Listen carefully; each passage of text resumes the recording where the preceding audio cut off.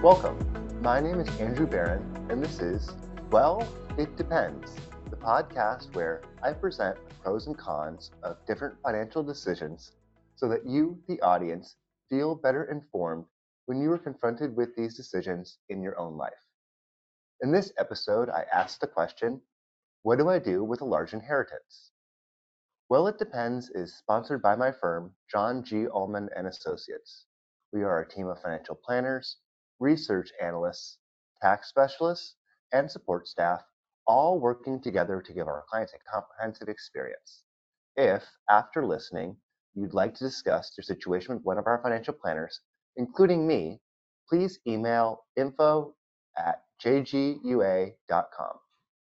But before we begin, a short disclaimer. This is being recorded on December 21st, 2022. The contents of this podcast are strictly for informational purposes only, and nothing said should be taken as investment, tax, or legal advice. Any strategies discussed may not be suitable for listeners specifically, and so we strongly encourage consulting with your advisor before implementing any strategies to ensure they meet your individual objectives. Getting into it, what do I do with a large inheritance?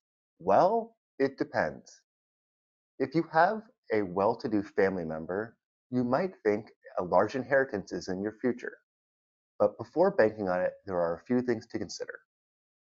First, until you receive it, don't assume that it's yours. No matter how wealthy you think someone might be, things can always change.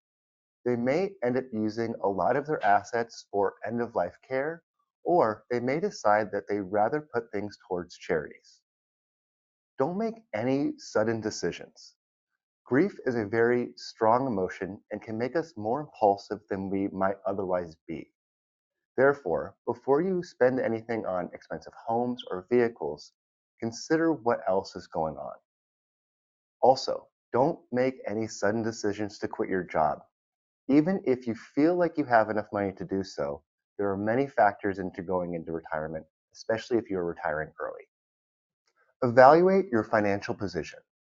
Once you actually have the assets, review your overall portfolio to see if there are any gaps, such as, do you have sufficient emergency savings? Are there any debts that you can either pay down or refinance? And can you contribute more to your retirement accounts?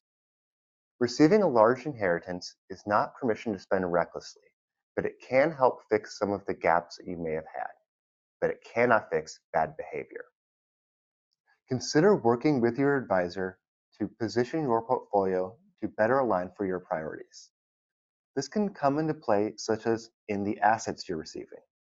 While it may have made sense for your loved one to be invested a certain way, that might not be true for you.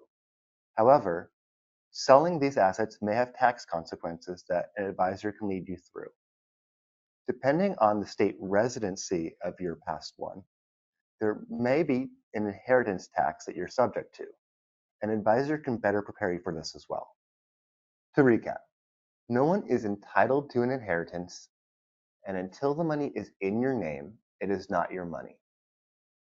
Try and keep a level head, and don't make any drastic changes to your life. Evaluate your financial position. If you had problems with not saving enough, debt, or underfunding for retirement, now can be a good time to make adjustments and fill in the gaps. Consider working with an advisor. They can help you position your investments for the long term and prepare you for any tax consequences that might be lurking in your future.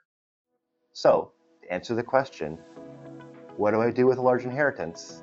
Well, it depends.